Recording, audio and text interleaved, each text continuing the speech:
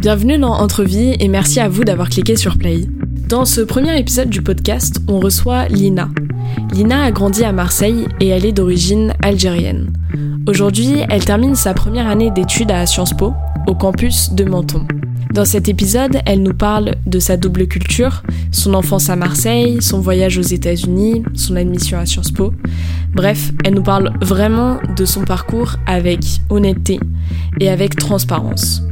Lina, c'est surtout une femme qui a une motivation incroyable, une niaque, une soif d'apprentissage, de réussite qu'elle nous transmet vraiment dans cet épisode. J'espère que cet épisode va vous plaire et sans plus tarder, commençons cette conversation.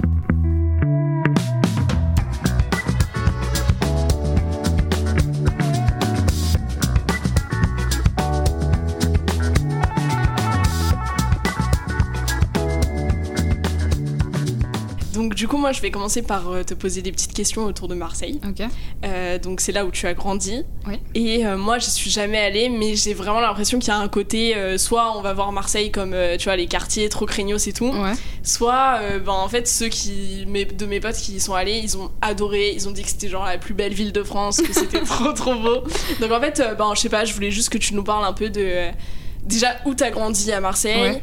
Est-ce que, donc tu m'avais parlé aussi un peu de la division entre les quartiers, est-ce que tu ressens vraiment une grosse fracture à ce niveau-là? Et quel lien t'entretiens un peu avec Marseille? D'accord. Alors, moi, du coup, je suis née donc en 2002, 6 octobre 2002, pour ceux qui veulent savoir. Donc, elle a 18 ans, hein, on vous dit. À l'hôpital Nord, donc l'hôpital Nord qui est donc dans les quartiers Nord, dans le 15e arrondissement. Ouais. Et donc, il y avait mon quartier qui était juste à côté, donc le quartier de la Savine. Ok. Donc, j'y suis restée jusqu'à mes 3 ans. Ok. Puis ensuite, j'ai déménagé dans le quartier de la Visitation, parce qu'en fait, on était en train de détruire le quartier de la Savine. Donc, il faut savoir que c'est un quartier qui était gigantesque. Genre, vraiment, il y avait... je sais plus combien d'habitants, mais il y a des images sur Internet, vous pourrez voir, et c'est incroyable, quoi. Donc, on a dû déménager dans un autre quartier qui est celui de la Visitation. Donc c'est un quartier qui est pas forcément connu parce qu'il est surtout entouré de gros quartiers, donc Bassens, si je dis Bassens les gens vont connaître, les Égalades, la Morlette, enfin voilà quoi, c'est un quartier qui est en plein milieu d'une zone industrielle et tout, qui à l'origine est un quartier plutôt sympatoche d'ailleurs. Okay. Mais voilà, donc avec le temps c'est un quartier qui du coup par l'influence des quartiers d'à côté s'est malheureusement dégradé. Donc j'y suis restée quand même jusqu'au milieu de mon adolescence. Ok. Donc ensuite on a décidé de déménager donc avec ma famille. Voilà quoi, ça commençait à devenir vraiment un peu trop dur. Ok, donc c'était quoi? C'était des histoires genre en mode des clans, des tueries. C'est ça, règlement de compte. En plus si on doit remonter, on est vraiment au moment où Marseille faisait face à une violence, c'était incroyable quoi. C'était une violence. Ok. La violence dont on parle, que ce soit dans les médias ou dans la musique, ça vient pas de nulle part, quoi. Pas été inventé malheureusement, et je pense que les Marseillais qui ont vécu dans ces quartiers à cette période-là, donc je parle de la période aux alentours des années 2010, 2012 et tout ça. On voit rien que, on pouvait aller sur la Provence, il y a une carte des règlements de compte sur la région de Bouches-du-Rhône, okay, avec les dates et tout, et on voit que quasiment tout s'est passé vers ces eaux-là, quoi. Et du coup, on a décidé de déménager. Donc aussi pour se rapprocher de mon collège qui était dans le 3e arrondissement, donc qui est d'ailleurs un des quartiers les plus pauvres d'Europe. Donc ouais. Okay. Donc c'est le 3e arrondissement, c'est le début du centre-ville du coup, 3, 2e, 1er, voire 4e, etc. Okay. Donc voilà, pour se rapprocher, et puis donc c'était toujours moins grave en fait que la violence à laquelle on a dû faire face. Et ensuite donc j'ai enfin déménagé dans le 2e, dans l'arrondissement où je suis aujourd'hui, qui est aussi dans le centre-ville et en plein milieu du quartier d'Euroméditerranée. Ok. Ouais. Je vois pas du tout, mais je fais genre... T'inquiète. En fait, c'est le nouveau quartier d'affaires de Marseille. D'accord. C'est le nouveau quartier d'affaires de Marseille, donc qui est en pleine mutation, en pleine gentrification et tout. Donc, et toi, ton niveau de vie, tu le préfères dans cet arrondissement-là, ou est-ce que c'était... est-ce que tu vois une vraie différence entre ta vie dans le quartier nord et ta vie maintenant plus dans le centre? Bon, après là t'as déménagé, mais ce qui est un peu ironique, j'ai envie de dire, c'est que ma vue depuis mon balcon, elle donne sur le quartier nord, sur tous les quartiers nord. C'est vrai. Du 16e par le 11e, je suis juste à côté de Félix Piat, donc une des cités les plus connues de Marseille. Okay. Donc vraiment j'ai vu sur ça, et je suis vraiment à la frontière en fait entre les quartiers nord et le centre-ville dans mon bâtiment. Et ça fait vraiment drôle en fait de se dire ça, de se dire je suis juste là. Donc là, il y a un essor de fou, il y a une évolution de dingue. Et juste en face, en fait, pas du tout, quoi. Enfin, c'est en train de se faire, il y a des projets qui se font à Marseille et tout. Mais la différence est flagrante, quoi. Ouais, parce que tu vois, moi avant, donc, j'étais à Saint-Ouen, donc je sais pas si tu connais bien et tout. Ouais. Mais c'est vrai qu'il y a une grosse réputation, tu vois, en mode le 9-3. Et encore, Saint-Ouen, ça va. Saint-Denis, c'est déjà un peu plus chaud. Et en fait, là, à partir du moment où je suis partie, donc on est parti vers, je crois que c'était 2015, un truc comme ça, 2016. Et ça s'est vraiment modernisé. Et maintenant, ils sont en train de refaire plein de projets culturels. C'est comme vers Porte de Montreuil et tout, tu vois, genre une grosse gentrification et tout. Puis t'as la 14 qui passe maintenant, donc en vrai, c'est vachement modernisé. Et du coup, j'aimerais savoir si c'est à peu près la même chose à Marseille. Parce que là, tu nous parles du quartier nord qui change pas beaucoup. Est-ce que t'as quand même l'impression qu'il y a des mécanismes qui sont faits, tu vois ? Totalement, parce que quand même, si on compare à il y a des années, c'est pas pareil. Il y a des vrais projets qui sont en train de se faire, par exemple, juste quelque chose de tout bête. Il y a beaucoup de personnes qui y croient pas, mais pour avoir rencontré du coup les architectes du projet Euroméditerranée, le tramway qui donc qui va traverser les quartiers sud, qui va partir des quartiers sud plutôt pour monter jusque dans les quartiers nord, c'est que ça va se faire, c'est en train de se faire. Il y a aussi plein de projets artistiques aussi, l'ouverture du musée d'art urbain de Marseille du coup, qui veut inclure aussi les quartiers nord. Enfin, il y a vraiment des choses qui se font. Et c'est vraiment en quittant Marseille du coup que je m'en suis rendu compte que Marseille bougeait, et ça me fait plaisir aussi de voir ça. Et aussi que tout simplement les gens commencent à se rendre compte en fait que Marseille a du potentiel. Parce que je sais que j'ai rencontré beaucoup de personnes, surtout des Parisiens du coup, qui venaient descendre dans le sud et tout, et pour vivre, et clairement dans les prochaines années Marseille est en train de changer, et ça c'est clair. Ouais, c'est aussi tout le cliché en mode Marseille, le soleil, oui c'est ça, et ça reste aussi dans leur tête à toutes ces personnes qui descendent dans le sud en disant Marseille c'est ça, c'est les avantages de Paris, mais tu rajoutes à ça le soleil. Mais Marseille, c'est pas que le soleil aussi. Oui, toi, quand t'étais petite, est-ce que t'as l'impression que t'as eu facilement accès à tout ce qui était plus culturel, donc des musées, même le cinéma, tu vois ? Est-ce que c'était un truc auquel tu pouvais accéder facilement ? Clairement non. Clairement non.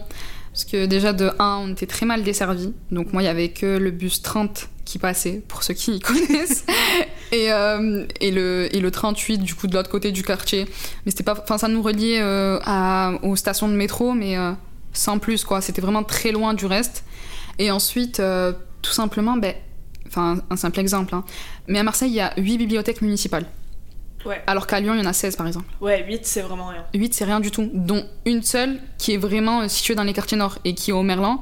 Et moi, la première fois que je suis allée à la bibliothèque de ma vie, je devais avoir 14 ans. Et c'était pour un projet, du coup, un exposé au collège. Et j'avais des potes à moi qui habitaient vers le Merlan qui m'avaient dit « Ah, mais viens, et toi, à la bibliothèque ?» Je fais « Ah, il y a une bibliothèque maintenant !» Du coup, mais c'est une découverte de dingue, vraiment. Et pour le cinéma, du coup, je sais, tout simplement, on sortait de Marseille. Parce que du coup, il y a des villes environnantes, Cabriès, les Pennes Mirabeau. Et du coup, il y avait un grand Gaumont-Pâté, et du coup, on allait au cinéma là-bas. Et les musées, j'ai découvert ça avec l'école, quoi. On allait au musée Cantini, pour ceux qui connaissent. Il n'y avait pas encore le MUCM à cette époque-là. Il n'y avait pas encore le cinéma de la Joliette. Rien n'était proche du tout. Et est-ce que tu as l'impression d'en avoir souffert de ça, par exemple, aujourd'hui, et surtout, on en parlera après, mais t'es dans une grande école. Est-ce que tu as le sentiment qu'il te manque un certain bagage socio-culturel que tu aurais pu avoir en accédant plus facilement à tous ces lieux culturels ? Je pense que ce qui m'a le plus frustrée, c'était de découvrir des choses trop tard, en fait. Trop tard, ou bien... oui, c'est ça, découvrir certains auteurs à 14 ans, c'est pas normal. On en parlera aussi plus tard, mais Nesrine Slaoui, du coup, que tu connais, dans son livre donc Illégitime, elle raconte justement ça, cette déception en fait quand tu découvres tout à 14 ans, 15 ans, 16 ans. Exactement. Et c'est passionnant d'un côté parce que d'un coup, tu vois, t'as une ouverture sur un monde incroyable, mais d'un autre côté, tu te dis mais c'est trop dommage que j'ai pas eu accès à tout ça avant. Exactement, parce que clairement, moi la seule bibliothèque que je connaissais, c'était celle qu'il y avait dans ma classe. En CM2. La seule bibliothèque que je connaissais, c'était ça. En plus, personne ne va... Exactement, et c'est ça, c'est tellement frustrant, et puis même, on se dit, c'est pas normal en fait. Quand on le découvre, on se dit c'est pas normal. Parce qu'au début, on se dit c'est logique. Si on connaît pas, c'est juste qu'il y a pas de bibliothèque à côté de chez nous. Mais c'est pas normal qu'il y ait pas de bibliothèque à côté de chez nous en fait. C'est tout un problème ça d'accès à la culture en fait. Et c'est pour ça que moi, je pense que ça c'est juste un trait de caractère. C'est-à-dire que j'ai vraiment la rage et une curiosité, tout ça s'est mêlé. Et du coup, cette curiosité de vouloir, en fait, de vouloir passer presque 2 heures dans les transports pour descendre dans le centre-ville, pour aller à la Fnac et pour rester à la Fnac pour lire. On faisait ça avec mon frère et tout, pour aller lire. Et il y avait les vendeurs qui disaient « Vous achetez ?» Non, regarde pour lire des mangas et tout. Enfin, c'est des trucs tout bêtes. Hein. Et évidemment, enfin, les livres au marché, enfin, des livres qui datent de ouf, qui sont écornés et tout. Mais nous, on s'en foutait tant qu'on lisait. Et moi, quand on dit oui, mais ces jeunes-là, ils veulent pas lire, etc. Non. Vous leur donnez pas accès. Ouais, exactement. Évidemment qu'ils ont envie juste de s'intéresser au... que tu connais pas, tu vas pas t'ouvrir, enfin, tu vas pas instinctivement de toi-même te dire ok, je vais aller, comme tu dis, prendre le bus et 2 heures plus tard retrouver un livre. Enfin non, c'est vraiment un effort de fou. Exactement. Alors que tu vois, ceux qui sont privilégiés, et j'en fais absolument partie, bah tu nais avec tout ça autour de toi. C'est ça. Donc tu vas avoir ce réflexe-là d'ouvrir un bouquin, d'aller au cinéma, de trucs, tu vois. Mais moi, franchement, si j'avais pas eu cette ouverture-là, je sais même pas si j'aurais eu le courage, tu vois, de me dire ok, je fais l'effort. Parce que ça demande un vrai effort. Ça demande un vrai effort, que ça soit physique et même moral, parce que, enfin... Et le pire, c'est quoi ? C'est surtout quand on voit son entourage, que ça soit surtout ses amis à un certain âge. Vous avez les profs qui sont là, qui font pas d'ailleurs partie de ce milieu défavorisé, qui viennent du coup d'autres milieux et tout, et qui disent à vos camarades « Ah ben regardez, elle lit et tout, ben pourquoi vous lirez pas ?» Vous dites ça à un enfant qui a certainement comme livre chez lui que les livres de cuisine de sa mère et les livres religieux de ses parents, genre... Non. Et ce sentiment de culpabilité, on se rend compte bien après, en fait. Parce qu'au début, tellement, c'est ça aussi, il y a un complexe de l'élève, de la tête de classe, etc., de se dire « Ah, mais c'est de leur faute, en fait. C'est de leur faute s'ils veulent pas lire, etc. » Mais non, du tout. C'est juste qu'eux, ils ont pas la curiosité et on va pas leur en vouloir de pas avoir ce trait de caractère. C'est ça. On a le droit de pas être curieux. Non, ça, je crois que c'était encore dans Illégitime, mais elle dit qu'en fait, quand tu viens d'un milieu défavorisé, t'as pas le droit de pas être que, comme tu dis, t'as pas le droit de pas vouloir, tu vois, avoir de l'ambition et tout, t'es obligé en fait. Exactement. Il y a un truc de, dès que t'auras pas d'ambition et que tu viens d'un milieu défavorisé, on va dire, ah ouais, celui-là il fout vraiment rien, tu vois, alors que c'est pas de sa faute en fait. Exactement. Tu vois. Et alors que dans les milieux favorisés, je pense qu'il y a beaucoup plus ce côté, voilà, lui il est pas trop fait pour les études. Totalement, ou même dans les milieux favorisés, qu'est-ce qu'on va leur dire ? On va leur dire, ah, t'es pas trop sûr de ce que tu veux faire ? Oui, voilà, c'est ça. Va à Sciences Po, t'inquiète, tu vas faire quelque chose qui est. Ouais, exactement. Alors que quelqu'un qui fait une licence de droit, essaye de voir un peu qu'est-ce que ça peut t'apporter. Exactement. Ou alors on va se dire, voilà, c'est juste pas fait pour lui. Alors que quelqu'un qui vient d'un milieu défavorisé, jamais tu vas entendre les études, c'est pas fait pour lui. C'est ça, on va les pousser à aller par exemple en lycée pro, qui est d'ailleurs une très jolie alternative, mais quand l'élève le veut, quand l'élève a un projet. On va pas le mettre en pro parce que tout simplement, on sait pas trop ce qu'il va faire. Allez. En fait, il y a pas de sous-métier, ça c'est clair. Mais si l'élève le choisit par dépit et surtout s'il connaît pas d'autres alternatives, Enfin, il y a des gens qui naissent clairement parce que leur entourage, leurs parents ont fait ci, leurs grands-parents ont fait telle école et tout. Mais nous, on n'est pas avec ça. Non, mais c'est ça. Et en plus, le problème, c'est que je pense qu'il y a aussi un gros manque de conseils, conseils d'orientation. Et tu vois, ça, j'ai une amie, donc elle, pareil, tu vois, elle venait d'un milieu ultra défavorisé. Et donc, la conseillère d'orientation, pour elle, c'était vraiment la seule personne qui pouvait l'aider, tu vois. Ouais. Et elle aimait beaucoup tout ce qui était physique, donc maquillage, tout ça. Et en fait, la seule chose que la conseillère d'orientation lui a dit, c'est faut que tu deviennes esthéticienne.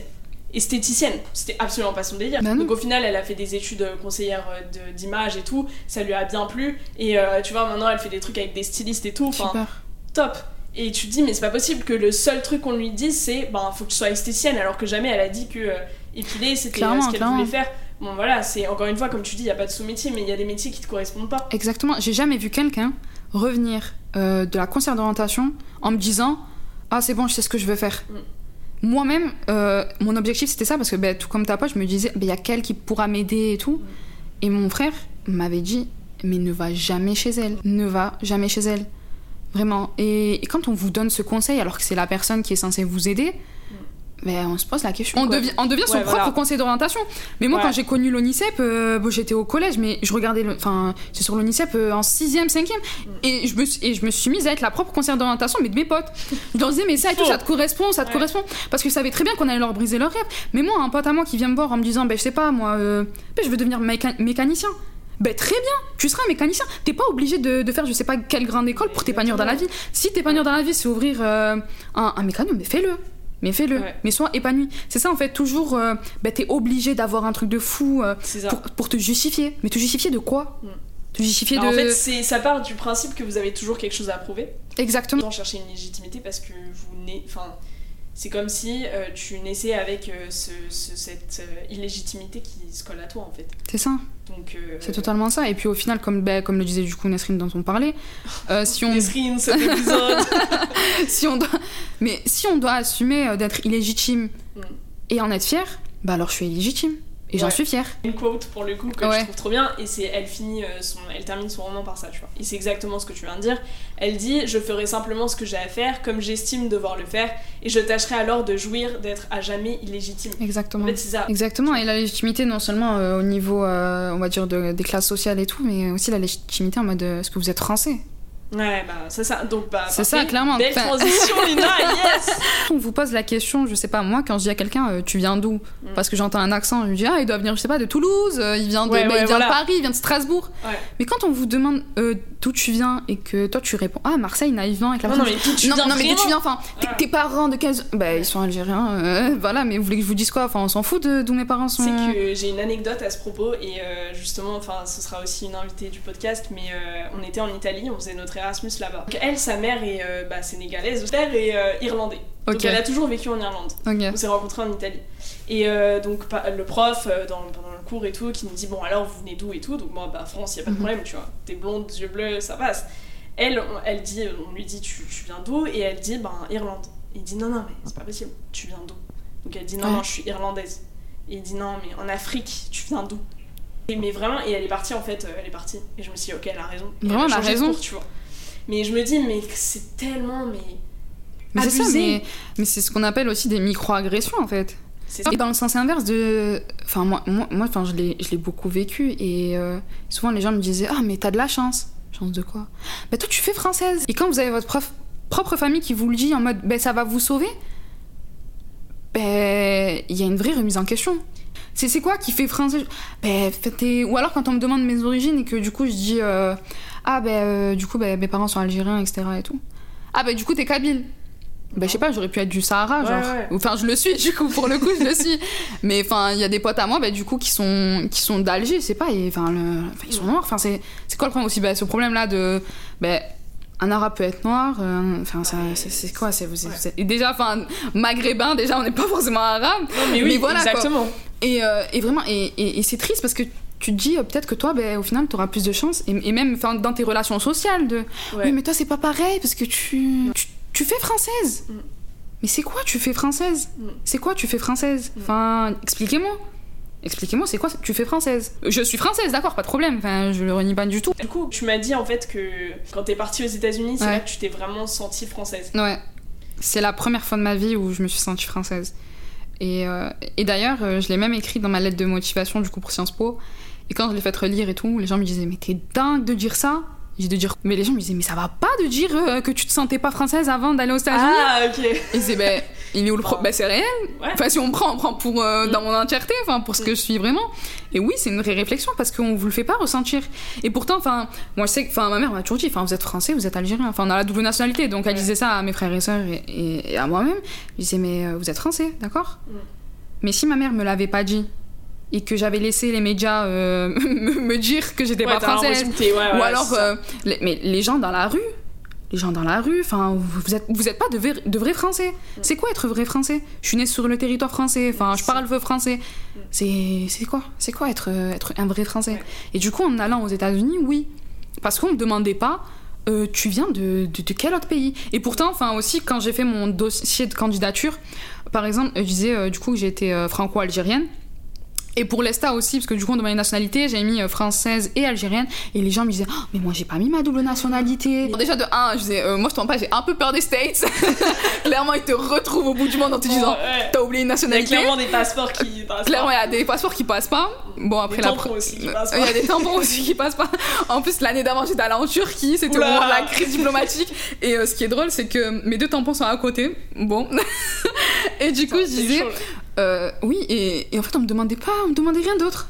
On me demandait rien d'autre. Ou alors quand j'étais allée quand on était à l'aéroport, je vois du coup il y a pas de langue officielle aux États-Unis, et je vois que c'est écrit en anglais et en bas en espagnol, du coup parce qu'il y a une forte population hispanophone et tout, et je me dis mais c'est incroyable. c'est incroyable. Et même aux États-Unis, c'est aussi là que j'ai découvert le terme de communauté. Communauté en France, c'est presque péjoratif, le communautarisme, oulala, la communauté, c'est un cauchemar quoi. Aux États-Unis, la communauté, c'est tes voisins, la communauté, c'est ton lycée. Et ce terme-là, en fait, de découvrir aussi. Et je pense qu'aussi être anglophone, vraiment, c'est. Et même parler une autre langue, tout simplement, c'est s'ouvrir en fait sur différentes définitions de différents termes. Et clairement, j'ai trouvé ça mais incroyable. Vraiment, que pour la première fois de ma vie, quand je dis je suis française, les gens. Ok, oh mais super et tout. Voilà, on te questionne pas quoi. T'habites à Paris? Non et tout, j'habite à Marseille. Ah, Marseille et tout, c'est super et tout. C'est ça, et même tellement quand je disais I'm Algerian, je me disais Caribbean, Nigerian. Je disais non, Algerian, Northern Africa, tu vois. Et retourne, tu te sens en décalage, tu te sens plus française, et quand t'es en France, limite tu te sens l'obligation de revendiquer encore plus, tu vois, ton identité algérienne. Genre comment ça. Je pense que ça c'est toutes les personnes qui sont binationales ou trinationales ou etc. Enfin voilà, qui ont cette double culture ou autre quoi. C'est déjà la question qu'on vous pose, vous avez 4 ans, vous savez même pas parler français ni arabe, on vous dit tu préfères l'Algérie ou la France? Tu préfères ici ou là-bas? Tu préfères ton papa ou ta maman? Donc clairement c'est ça, mais tu préfères ton papa ou ta maman? Genre, tu préfères vivre ou respirer? En fait ça n'a pas de sens. Et du coup, je me disais et du coup moi je disais en Algérie, du coup je disais Algérie, et en France je disais la France pour pas les vexer. Et du coup après j'ai vite compris que ça marchait pas comme ça la vie. Exactement.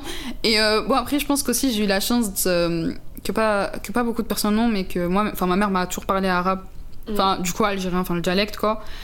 Et il m'a vraiment aussi parlé. Après, mon histoire familiale fait, par exemple, mon grand-père, du coup, pas à son âme, est mort durant la guerre d'indépendance algérienne. Et du coup, j'ai toujours eu un rapport très particulier à ma double nationalité, à ma double culture et tout.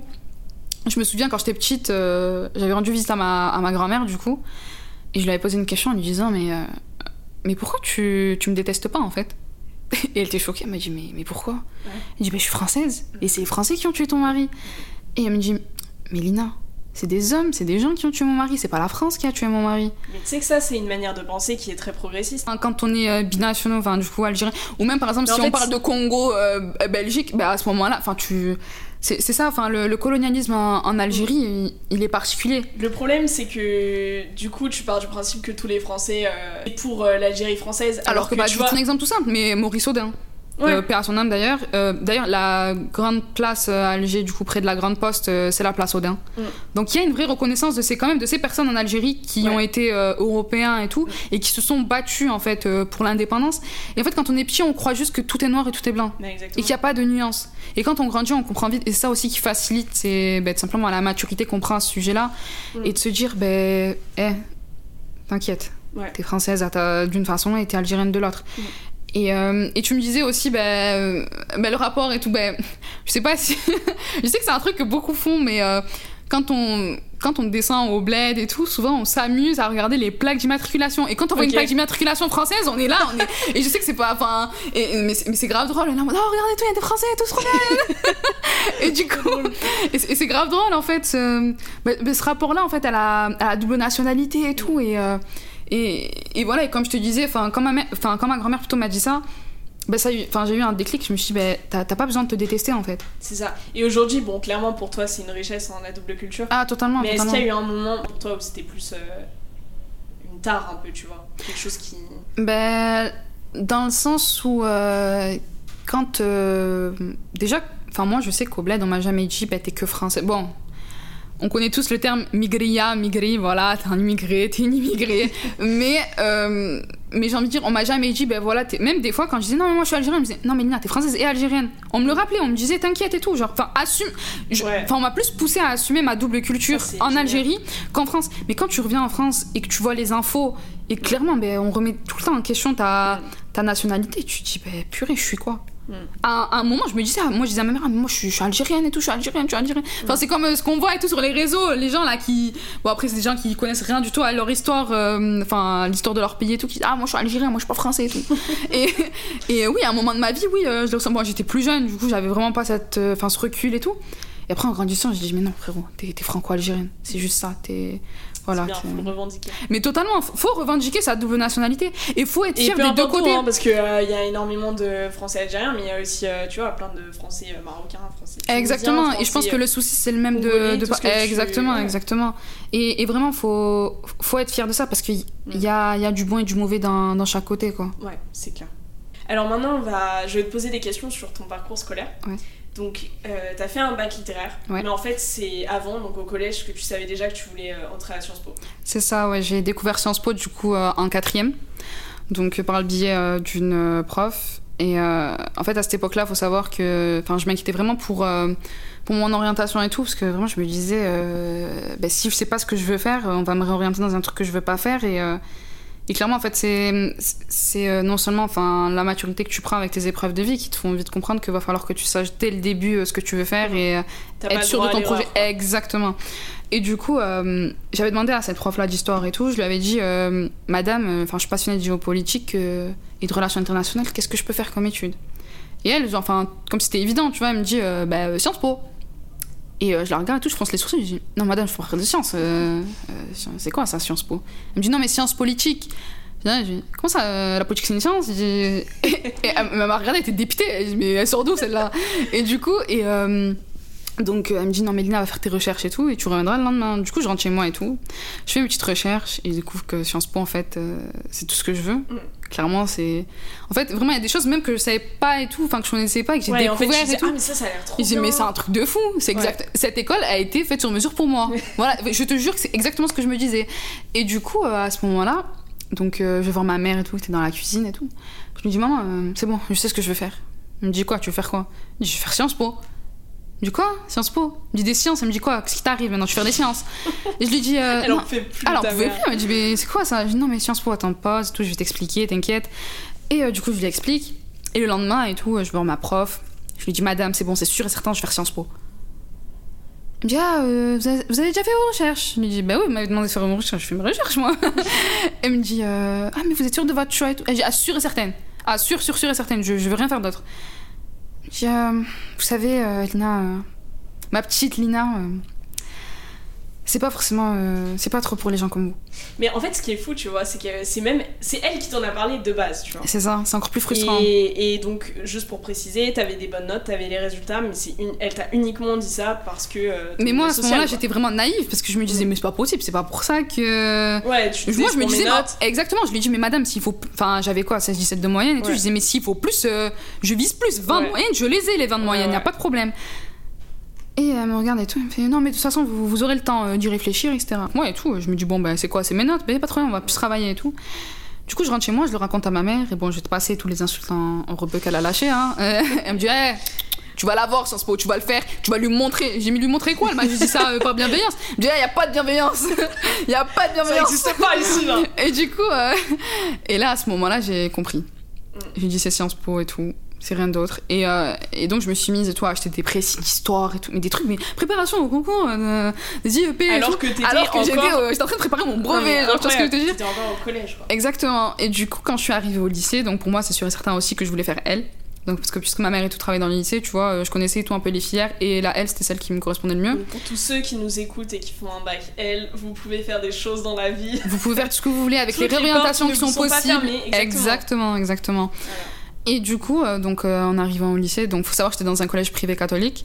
Et ensuite, au lycée, je me suis retrouvée au lycée Victor Hugo, dans le 3e arrondissement à Marseille, représente, et qui est un lycée public. Et donc, à ce moment-là, donc, quand j'arrive, les profs sont choqués, pas choqués, mais sont surpris de voir une élève qui sait déjà ce qu'elle veut faire, précisément. C'est rare. Et c'est ça. Déjà, c'est rare à notre âge, hein, pas seulement au niveau du milieu ou quoi que ce soit, c'est juste c'est rare. Ouais. Et du coup... donc quand je leur dis tout que je vais faire Sciences Po et tout, ils me disent bien et tout, du coup tu vas faire un bac L. Je dis non, je vais faire un bac L. Quoi? Un bac L? Bac L, tu vas pas faire Sciences Po avec un bac L. Je dis si, je vais faire Sciences Po avec un bac L. Et du coup, donc moi et tout, donc il y a eu un moment où je me disais est-ce que je vais faire un bac, je charbonnerai plus et tout. J'étais très bonne de partout, bon à part en maths, mais tu vois, mais vraiment genre... t'aurais pu faire un bac ES quoi. Exactement, en fait je savais aussi qu'en prenant L que j'allais avoir très bien au bac. J'étais sûre et certaine de ça. Je sais parce que c'est quelque chose que je kiffe. Non, mais en plus, ça t'apprend à écrire, ça t'apprend à analyser des textes et tout, qui sont... Franchement, c'est Exactement. Ah non, vraiment, c'est très utile. Mais tu sais que c'est une filière de dingue. Bon, après, maintenant, ça n'existe plus. Du coup, on a été la dernière cuvée bac littéraire et bac avec filière. Et du coup... ouais, j'avoue, toi, tu fais encore partie des anciens. Ah oui, non, clairement, c'est ça. Et du coup, lors d'un conseil du coup de classe, donc c'est le conseil où là il fallait décider de ce que tu voulais faire en première. Du coup il y avait le proviseur adjoint, monsieur Deben, grosse dédicace à vous si vous passez par là. Je pense pas qu'il passera par là, mais c'est rien. Et du coup je lui disais que je voulais faire Sciences Po, et il me dit ça tombe bien et tout, demain on va sur le campus de Menton et tout pour découvrir Sciences Po avec les terminales ES et les premières ES. Et je dis pourquoi Menton? Je dis moi je lui dis que je vais faire Paris. Il me dit mais Lina, il y a des campus délocalisés. Et dis-toi, même avec toute ma préparation, j'étais pas au courant qu'il y avait tous ces campus délocalisés. Ah oui, on a juste oublié de préciser, mais donc toi t'es passé par la convention donc CEP. Ouais, CEP, donc du coup pour le concours d'entrée du coup à Sciences Po, il y a trois procédures plutôt. La procédure nationale, du coup écrit, oral, voilà, tout simplement. La deuxième, c'est procédure internationale. Pareil, mais pour les élèves qui viennent de l'international. Et convention d'éducation prioritaire, c'est pour tous les lycées qui ont des conventions du coup avec Sciences Po Paris. Et donc il y a des ateliers dès la première jusqu'en terminale, etc. pour aider les élèves et tout à passer le concours. Et surtout, du coup, on passe pas le même concours que les autres. On prépare une revue de presse, donc sur un sujet d'actualité. Et ensuite, on passe après l'oral d'admissibilité, du coup, sur cette revue de presse, on passe plutôt l'oral d'admission. Un sujet que tu choisis. Oui, exactement, ouais. Mais qui doit être en rapport, du coup, avec l'actualité. Ouais. Et moi, à ce moment-là, j'avais choisi la crise socio-économique au Liban, du coup. Donc, voilà, donc je suis passée par là. Souvent, les gens, ils pensent grave et tout, que c'est plus facile que les écrits, etc. Alors que pas du tout. Vraiment pas du tout. Genre, c'est un taf mais incroyable, le nombre d'informations qu'on doit récolter. En fait, c'est vraiment connaître le sujet sur le bout des doigts, parce qu'on se dit, on peut nous poser une question sur, je sais pas moi, sur la Phénicie, si on parle du Liban, tu vois. En plus, t'as choisi un sujet qui est quand même complexe. Clairement. Ah oui, clairement, parce qu'en fait, vraiment que je l'ai dit d'ailleurs dans le choix de mon sujet et tout, parce qu'on me demande de justifier le choix, et j'ai dit mais moi je connaissais le Liban par Nancy Ajram et la bouffe. Voilà, vous me parlez que de ça, tu vois. Ouais. Et les films. Et du coup, je disais, et aussi c'est pour ça d'ailleurs que j'ai choisi le Liban, parce que je voulais plus en découvrir, tu vois. Je me disais, le Liban est un pays grave riche, tu vois.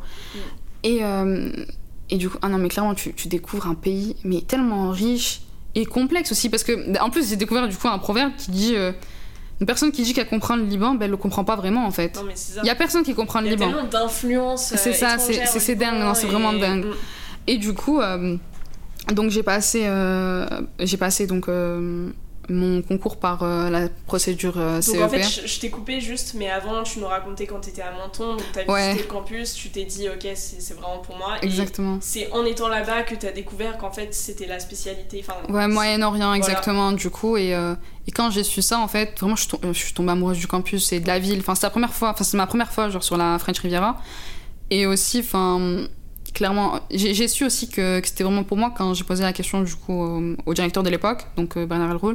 Je lui ai demandé, je lui ai dit oui, est-ce que être en L ça va m'handicaper tout pour entrer à Sciences Po? Et il a rigolé tout, il m'a dit mais pas du tout, vous en faites pas, on a autant d'L, de S, de ce que vous voulez, tu vois.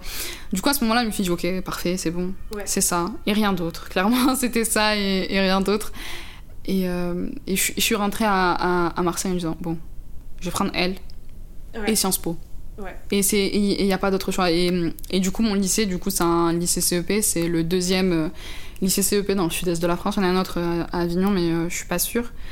Et voilà quoi, vraiment on s'est tué à la tâche, que ça soit. Parce qu'on a eu vraiment des profs qui. Enfin, je dis on, parce que du coup, j'ai pas été la seule admise cette année, j'ai aussi été admise avec mon ami Raja, du coup.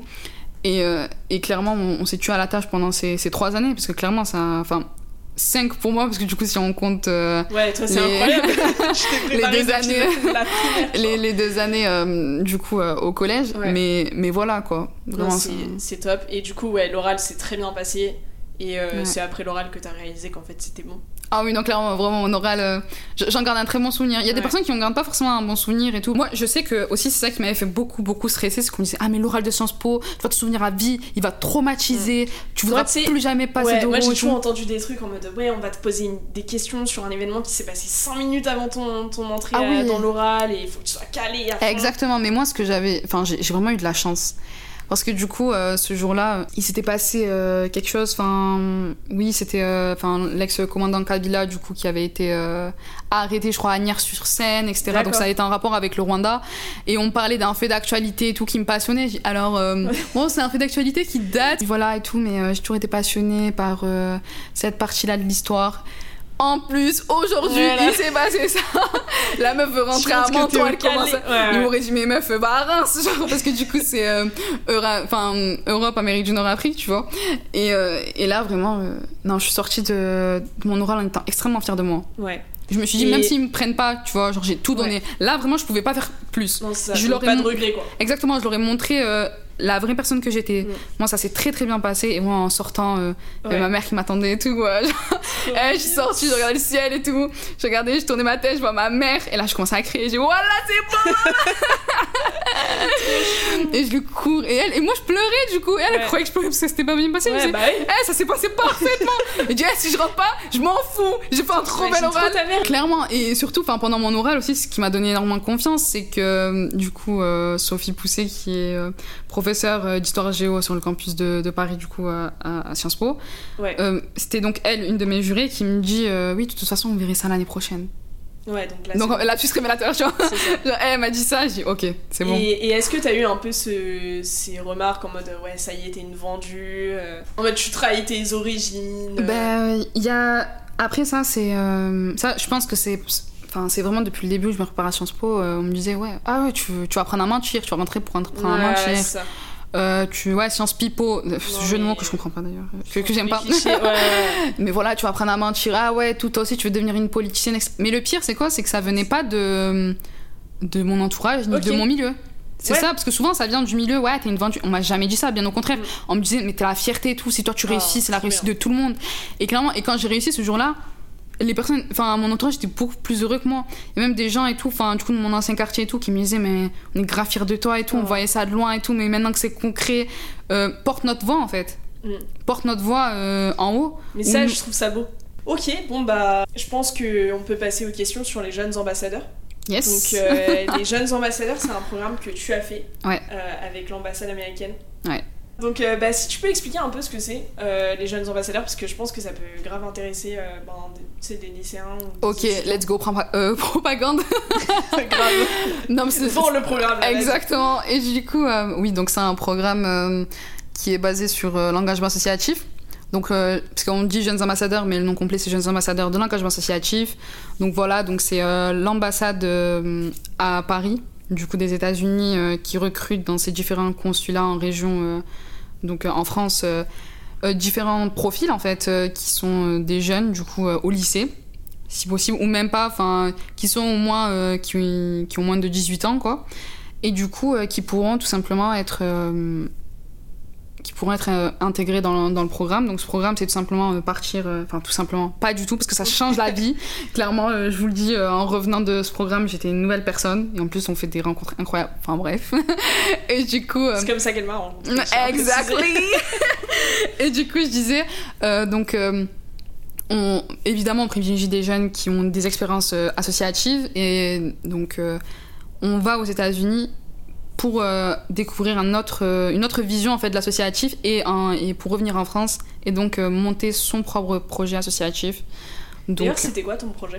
Mon projet associatif, c'était Chine Sharing Informations. Donc Chine, en plus notre logo et tout, c'était la lettre Chine en arabe, du coup pour montrer cosmopolitisme. Et du coup, donc c'était un site internet pour partager des informations en fait. Donc aux plus jeunes, que ça soit sur des programmes comme les jeunes ambassadeurs, du coup pour leur permettre d'aller à l'étranger. Okay. Et parce qu'il faut le savoir, les jeunes ambassadeurs de l'engagement associatif, c'est un projet entièrement gratuit et pris en charge. Donc clairement, ah oui non ça c'est très très important de le préciser et le dossier n'est pas non plus infernal. Enfin je veux dire. Du tout. Voilà. Du tout. En fait c'est vraiment si vous êtes vraiment motivé. Que parce que souvent les gens quand ils le font des fois ils veulent juste aller aux États-Unis mais il faut vraiment se rendre compte que si on n'est pas du tout dans l'associatif et qu'on n'est pas passionné par ça va vite vous faire chier, clairement c'est le terme. En plus je serais sûrement pas pris donc... Exactement, parce que clairement faut le savoir, c'est grave. Enfin cette année je sais plus trop il y a eu combien de candidats mais moi je me souviens que pour ma promo on avait été 50 sur toute la région PACA et on avait été que 5 il y a clairement beaucoup de demandes. Clairement beaucoup de demandes, c'est clair. Et aussi, il faut savoir qu'ils refusent des gens avant l'oral. C'est-à-dire que si votre truc correspond pas, ils vont pas vous prendre. Donc il y a déjà une sélection qui se fait, etc. Et oui, donc voilà, donc on est des jeunes issus de toutes les régions de France, dont Outre-mer, c'est très... Enfin, la Guyane, Martinique et Guadeloupe. Ouais, et ça s'adresse en priorité à des jeunes de milieux défavorisés. Oui. Parce qu'il y a... Je crois que ça fait partie des critères, le revenu des parents. C'est ça, c'est le quotient familial à la CAF. Ouais, c'est ça. Donc, c'est ça. C'est génial, parce que ça permet du coup... à c'est plein de jeunes de voyager alors qu'ils pourraient clairement pas... Exactement. Enfin, moi, je me souviens... Toi, c'était ta première fois aux États-Unis? Ah, c'était ma première fois aux États-Unis. Ton premier voyage tout court ou... Non, c'était pas mon... allée en Algérie. J'ai eu la chance de pouvoir voyager dans différents pays. Enfin, j'étais déjà allée en Espagne, j'étais déjà allée en Turquie. Mais je pense que pour certains, c'était leur premier... Ouais, pour certains, c'était même la première fois qu'ils prenaient l'avion. Pour certains, c'était même la première fois qu'ils voyaient de la neige. Et non, clairement, il y a aussi ça, de vivre toutes ces... Parce que quand même, c'est des expériences incroyables, c'est des souvenirs inoubliables. Et avant ça, en plus, c'était à l'ambassade.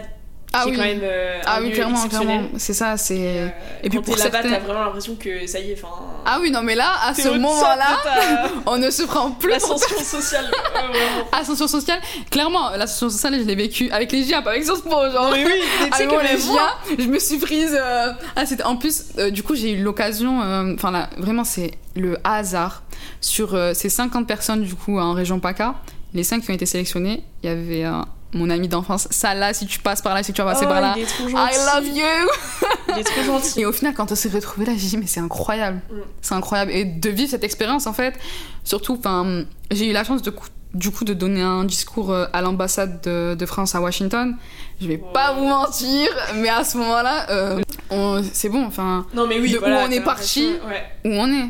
Et qui ça. On fréquente aussi, on se met du coup à avoir des discussions tout à fait normales et bancales avec des diplomates internationaux. Mais moi ce que je trouve vraiment beau dans ce programme c'est que t'as justement pas l'impression de devoir cacher d'où tu viens. Du tout, bien au contraire, c'est ce qui fait ta richesse et au contraire on dit mais parle de ton parcours et tout, c'est ça qui fait ta personne, tu dois en être fier et clairement, et comme je le disais au début, c'est ça qui m'a rendue fière aussi d'être française parce que je me suis dit en fait tu représentes la France à l'étranger. Ouais. C'est ça, pour la première fois de ta vie, t'es représentante de la France. Et clairement, on te le donne, enfin, on te donne ce pouvoir en te disant, t'es représentante. Les jeunes ambassadeurs, enfin, rien que le nom. Clairement, parce que, c'est quelque chose de dingue. C'est là aussi, je me suis rendu compte que quand même, le voyage, ça reste un privilège, tu vois. Totalement. Et pourtant, ça devrait pas l'être, parce que je considère que c'est ce qui forme, c'est ce qui nous fait grandir, c'est ce qui nous fait évoluer, c'est ce qui nous ouvre l'esprit aussi. Ouais. Et clairement, je sais que je connais pas une personne qui n'a pas changé après ce voyage.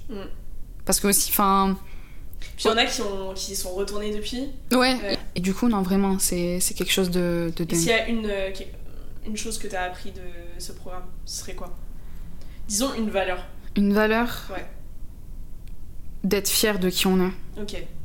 D'être fier, vraiment d'être fier de qui on est. C'est la plus belle valeur, presque. C'est ça, et vraiment mais d'assumer qui on est en fait, d'assumer qui on est, que ça soit sa culture. Et quand je parle de culture, je parle pas forcément de la culture de nos parents quoi, mais juste par exemple de la culture urbaine qu'on qualifie souvent de sous-culture et tout, mais d'être fier, enfin là on se met à être fier. Enfin quand on est, enfin pour ma part, parce que du coup faut savoir que on reste 2 semaines aux États-Unis, une partie à Washington puis ensuite une partie dans des villes des États-Unis, et moi pour le coup j'avais été sélectionnée pour être à Kansas City, et moi je voulais vraiment être à Kansas City pour vivre l'expérience American Dream, tu vois, genre vraiment bien comme il faut. Et tu découvres que là-bas on connaît Marseille. C'est trop... Non mais tu connaissais Marseille, enfin c'est incroyable, et puis vraiment je regrette pas du tout. J'ai des questions un peu plus générales maintenant pour clore, et après on va passer aux recommandations. Pas de souci.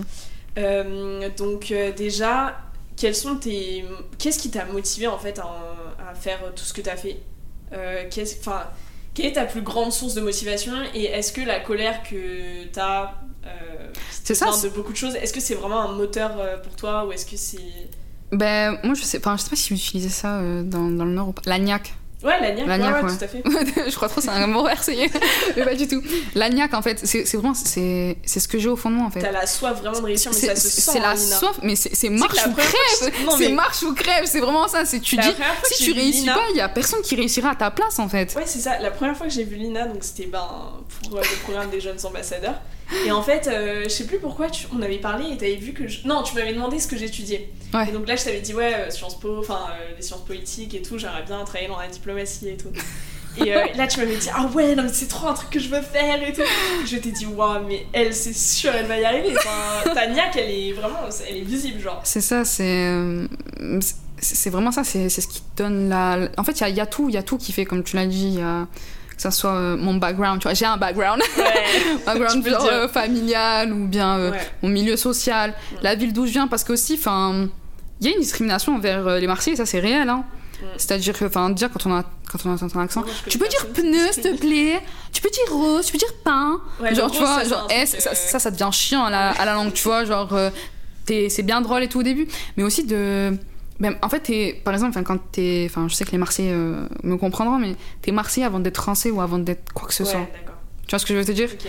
Et du coup, ça, tout simplement, ben, il y a tellement de choses qu'ils font, en fait. Il y a tellement de choses qu'ils font, et puis... Je pense que ton désir aussi, sûrement, de rendre ta maman fière. Ah, ça, c'est clair. Ouais. Elle le sait. Va peut-être pas écouter ce podcast, ou peut-être si, mais en cuisinant, certainement. Mais non, mais elle sait que... Parce que souvent, on dit faites pas ça pour vos parents, faites ça pour vous. Ouais. Et moi, j'ai eu la chance d'avoir une mère qui m'a toujours dit fais ça pour toi. Ouais. Fais ça pour toi. C'est important, ça. Exactement. Qui m'a toujours poussé dans... Mais quand je lui disais quelque chose, je me disais mais vas-y, fais-le. Par exemple, pour les États-Unis, je sais qu'il y a beaucoup de parents, malheureusement, qui veulent pas laisser leurs enfants et tout. Mais voilà, moi, je sais que ma mère, elle m'a toujours poussé à faire tout ce que je voulais. Et que clairement, tout ça, je fais pas que pour elle, mais je le fais en partie pour elle, parce que clairement, sa fierté, c'est mon moteur. C'est mon moteur. Ouais, c'est grave mime. Moment émotion. Est-ce que tu peux nous... Ah non, vas-y. Non, du coup... sinon, vu qu'on parlait de l'associatif, etc. Ouais, voilà, justement, j'allais te poser la question. J'allais te dire quels sont tes engagements associatifs et selon toi, c'est quoi vraiment le combat que tu veux mener ? Est-ce qu'il y a vraiment une lutte symbolique que tu aimerais vraiment mener, quelque chose qui te tient vraiment à cœur, tu vois, qui t'a marqué et pour lequel tu aimerais vraiment te battre ?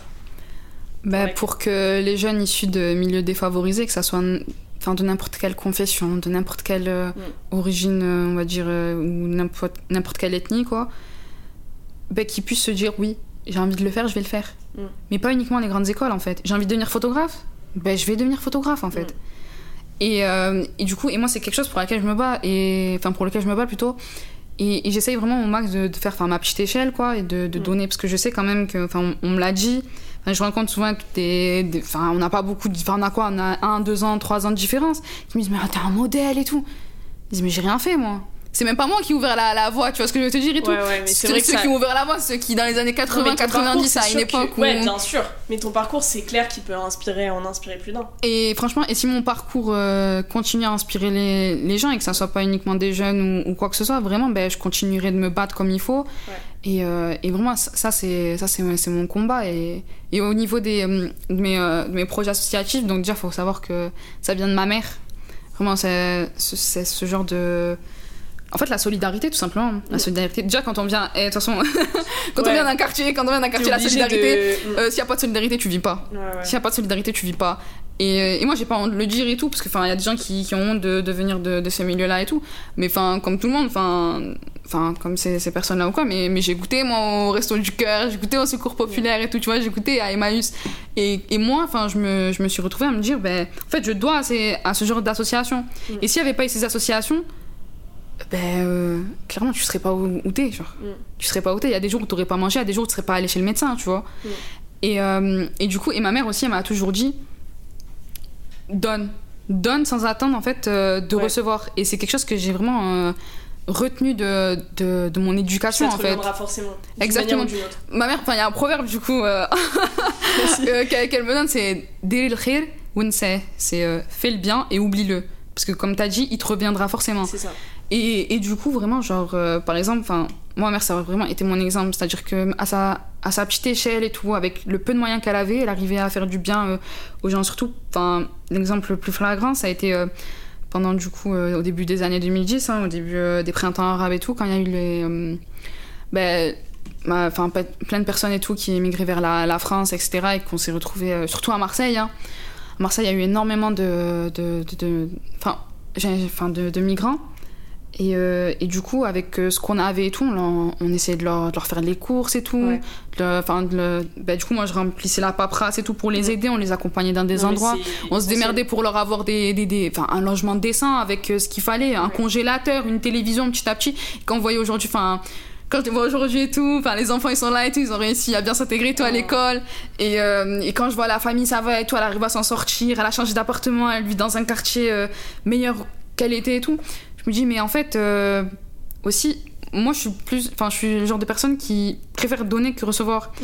Parce que la gratification, elle est encore plus grande. Ouais, elle est fois 1000 en fait. C'est vraiment un truc de dingue.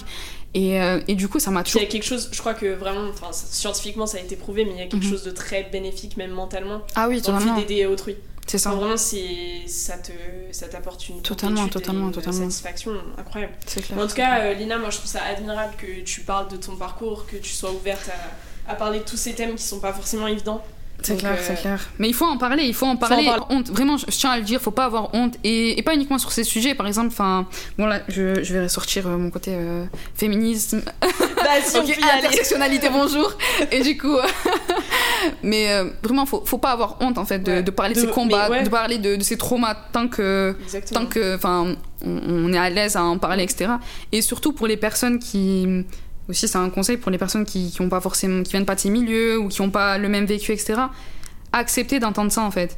Parce que du coup, en invisibilisant ces discriminations et les combats des gens, vous leur rendez pas service du tout, en fait. Non. Et je peux comprendre que c'est bien de rester dans son petit confort et tout et en avoir rien à cirer de... Moi, j'aurais kiffé avoir ce confort-là, de me dire je me prends pas la tête et tout. Mais quand ta propre existence est un problème de société, c'est là où... Mais en fait, même quand c'est pas ta propre existence, mais quand tu te renseignes sur ces sujets-là, et que tu les vois, tu peux plus l'ignorer. Exactement. Et on est en France, clairement, et tu peux pas l'ignorer. Il y a qu'à allumer la télé et le voir. Non, mais c'est ça. Et d'où le but de ce podcast, c'est vraiment d'encourager les gens à partager leur parcours et à faire de toutes ces choses-là une fierté, tu vois. Exactement. Donc du coup, maintenant, on va passer aux recommandations culturelles. Merci, Lina. Merci. Et je pense qu'on va commencer par la musique. Donc, un son, un artiste. Enfin, un son ou un artiste. Donc, je vais commencer par les miennes. Donc, moi, elles sont un peu vieilles. Enfin, pas si vieilles que ça, d'ailleurs. Moi, ça sera beaucoup plus vieux que toi. Ne t'inquiète pas. Bah, ça va alors. Donc, pour rester dans le thème de l'Algérie, qui n'était pas du tout le seul thème. Évidemment, voilà, logique. Voilà. Moi, du coup, j'ai 2 chansons. Non, attends. Bon. Ok, il y en a une, j'en suis sûre. Donc c'est Zina de Babylone. Je suis désolée de le dire. Je vais me faire crier dessus. On va se désabonner. Mais je déteste Zina. En fait, c'est pas que je la déteste. Non, moi, ça me rappelle des beaux souvenirs. C'est juste que moi, maintenant, c'est devenu l'équivalent de Dena et Gouloul Mama, genre, tu vois. Okay, en mode, voilà, ça va sortir. Tu vas me dégoûter à de la cette fête chanson, du village, tu vois. Oui, non, mais c'est vrai que ça donne un peu ce ouais, vibe-là. t'as capté. Enfin, cette vibe-là. Après, Kunti. Du coup, de Lacrim et Chem Mami. Voilà, tu sais que je ne connais pas du tout. Mais elle, c'est plus rap, et d'ailleurs, ça parle pas... Les 2 chansons ne parlent pas d'Algérie, hein, mais... Pour continuer sur l'Algérie, clairement. Moi, là, ça parle d'Algérie, et précisément d'Alger. Donc, c'est un artiste, parce qu'en fait, en ce moment, je suis grave dans la nostalgie, ça fait 1 an, je suis pas retournée au bled. Voilà, donc, clairement. Et c'est l'artiste Dahman El Harachi, donc, qui est un artiste, Shaabi, donc Shaabi qui est un genre de musique algérien et marocain aussi, on va pas faire le débat s'il vous plaît dans les commentaires. Et du coup, c'est la chanson Behja Beda, donc de toute manière on mettra tout en barre d'infos du podcast et sur nos réseaux sociaux. Donc voilà, c'est une très jolie chanson donc, dans laquelle il décrit Alger, donc en citant des noms de quartiers, des noms de rues, et clairement ça me rend grave nostalgique, voilà. Et du coup c'est très vieux, c'est plus vieux que ça, ne t'inquiète pas. Et le deuxième son, c'est la meilleure intro du rap français, non mais clairement sans débat, je veux que d'accord, ok, voilà, celle de l'album La Fierté des Nôtres de ROH2F, mesdames et messieurs. Dans le thème. Voilà, exactement, pour rester dans le thème, parce que nous sommes la fierté des nôtres, voilà, donc voilà. Ok, du coup on va passer au BD peut-être. Au BD. Donc je sais pas, t'en as une? Ah, j'en ai même 2, mais Ok, clairement. Ben, du coup, j'ai peur, mais vas-y, je te laisse d'abord commencer ensuite. Alors moi, c'est l'Arabe du futur de Riyad Satouf. Je connais. Suivez-le sur Insta d'ailleurs, il est grave drôle. Ouais, incroyable. Alors, ses dessins sont drôles. Il raconte vachement bien. Et du coup, bon, pour ceux qui connaissent pas l'Arabe du futur, en fait, il raconte sa jeunesse en Syrie. Donc son père est syrien, sa mère est française. Et c'est extrêmement drôle, il y a des gros rebondissements, retournements de situation de fou dans le tome 4. J'ai toujours pas lu le dernier tome. Mais c'est incroyable, vraiment, ça vous donne un petit aperçu de la Syrie de l'époque. Et c'est vraiment très drôle. Voilà, donc super. Bah moi je suis fan de BD, genre vraiment c'est incroyable. Okay. Vraiment, donc là j'ai choisi, parce que du coup la semaine dernière j'ai eu la chance d'assister à une conférence avec Jacques Ferrandez. Mais c'est incroyable, j'aime cet homme. Voilà, sachez-le. Et donc et sa série Carnet d'Orient, donc aussi il a mis attends, ouais, ça me dit quelque chose. Ouais, tu dois certainement connaître. Et du coup, c'est différentes histoires, donc les tomes ne se suivent pas forcément. Des fois si, parce que du coup les personnages se retrouvent et tout, c'est un peu drôle. Non, les histoires ne sont pas drôles, d'accord, mais c'est marrant de voir certains personnages dans d'autres tomes, etc. Et aussi je sais qu'il a mis en BD Le Premier Homme. Du coup le roman du coup qui n'était pas fini d'Albert Camus et tout, c'est grave intéressant et les dessins sont superbes, il a une délicatesse des traits, c'est incroyable. Voilà, parfait. Maintenant on va passer au livre. Donc du coup moi je l'ai déjà cité maintes fois dans l'épisode, mais il s'agit de Nesrin Slaoui, donc Illégitime. Voilà, c'est un roman dans lequel... c'est pas vraiment un roman d'ailleurs. Non, c'est un livre dans lequel elle raconte son parcours. Ouais. Donc, c'est autobiographique en fait. Ouais, c'est autobiographique, mais... Ça fait très... En fait, c'est entre l'essai, sociaux et... Ouais, c'est ça. Et l'autobiographie. Parce qu'elle arrive quand même à relier son parcours personnel avec plein de thématiques. Exactement, parce qu'en fait, souvent, je pense qu'il y a aussi des gens qui ont pensé ça, qu'elle voulait juste raconter sa vie, etc. Il y a des gens aussi qui l'ont dit, ouais, tu prostitues ton histoire familiale, et ci et ça. Alors que pas du tout, Et la preuve, moi j'ai été la première à me reconnaître dans son livre. C'est ça. Et je trouve que même ça a été vraiment extrêmement courageux de sa part de partager son histoire personnelle pour tout simplement la mettre en fait En plus elle s'est vraiment livrée, elle raconte les rapports avec son père. Et ses sentiments aussi, des sentiments qu'elle a certainement dû en parler qu'à ses proches, tu vois. Non, c'est incroyable. Donc Nesrin Slaoui, juste pour dire, c'est une journaliste qui a fait ses études à Sciences Po.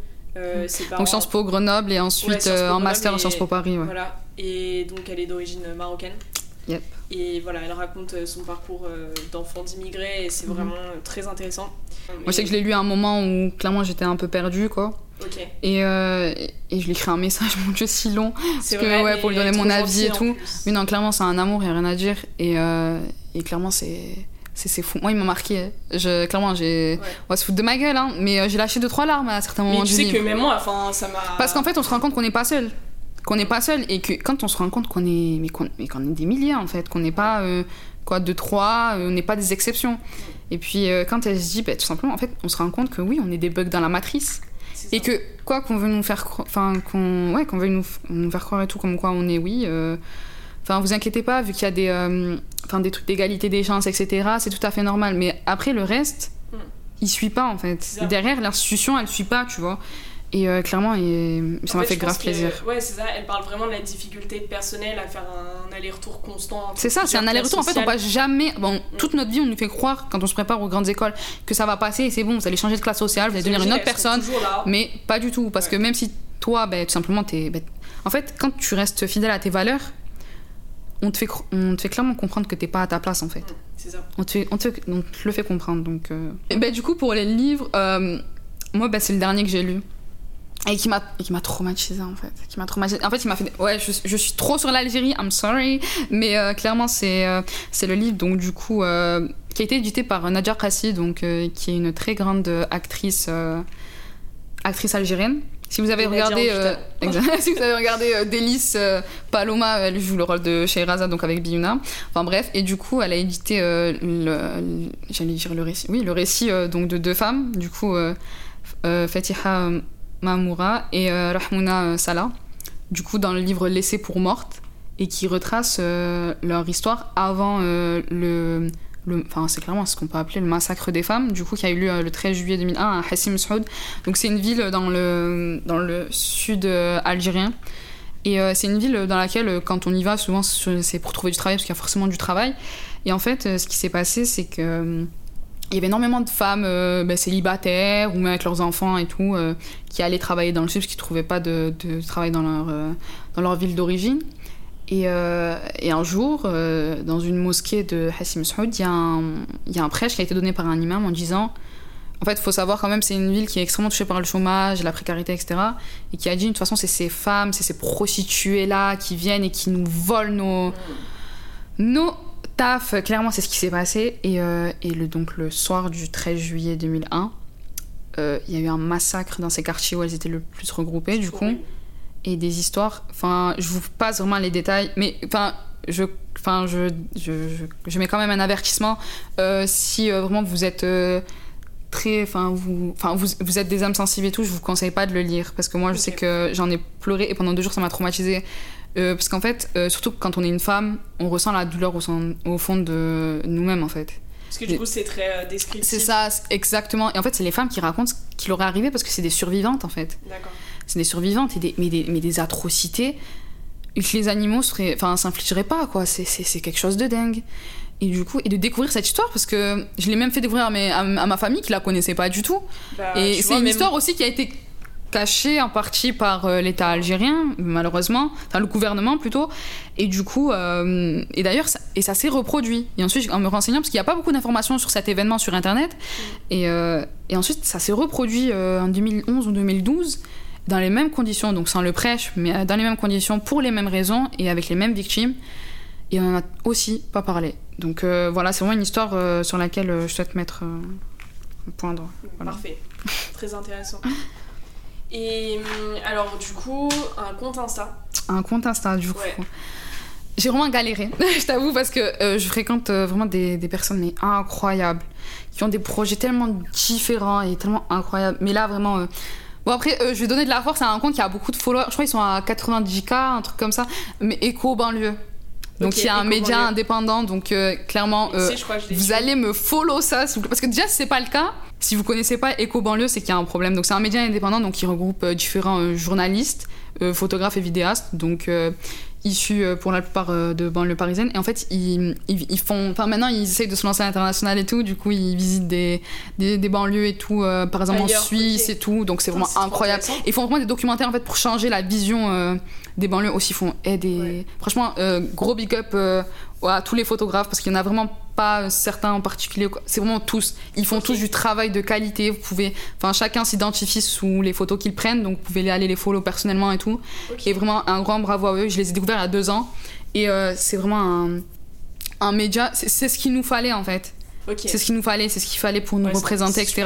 Et en plus ils évoluent énormément. Il y a plein de nouveautés qui arrivent, donc clairement allez follow ça. Et bah moi je le follow déjà, mais vous autres, le peuple, allez follow. Alors moi il y a un compte que je connais grâce à toi. Oh. C'est North Africa. Oui. Un compte qui est très beau. Oui. Très plaisant. Totalement. Et qui parle en fait de toute la culture d'Afrique du Nord. Non, ouais, clairement c'est ça. Donc on va trouver des artistes, on va trouver... De ouf.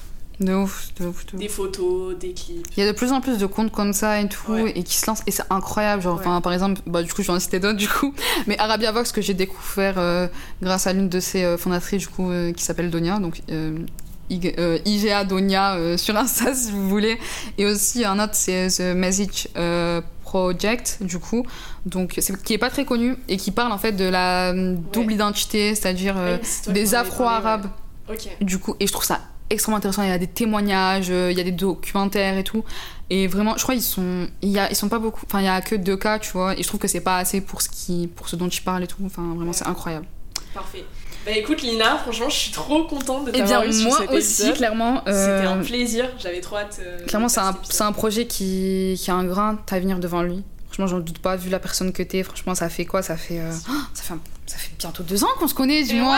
Ouais. Mais oui, ça fait bientôt 2 ans qu'on se connaît. Et clairement, quand tu m'as parlé du projet, j'ai pas hésité une seule seconde. J'ai dit oui, tu veux que je fasse ce que tu veux, je le fais. Y a pas de problème. Ça fait plaisir. Et de pouvoir partager en fait son parcours, inspirer d'autres personnes, ou même nourrir des réflexions, etc. Ben, c'est ce qu'on cherche à faire, clairement. Ouais, vraiment juste laisser la parole aux gens. Exactement.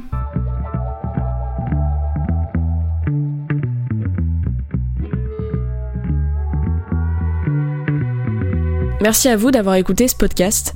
N'hésitez pas à vous abonner à Entrevie sur les différentes plateformes d'écoute. N'hésitez pas également à nous suivre sur Instagram @entreviepodcast, où on va partager régulièrement les recommandations culturelles que l'on fait lors des épisodes. Je tiens à remercier tout particulièrement Yann qui s'occupe du mixage sonore et du montage de ce podcast. Et je remercie à nouveau bien évidemment Lina pour sa participation. Je remercie tous ceux qui me soutiennent sur ce podcast. On se retrouve très vite pour un prochain épisode avec de nouveaux invités et de nouveaux thèmes tout aussi intéressants à aborder.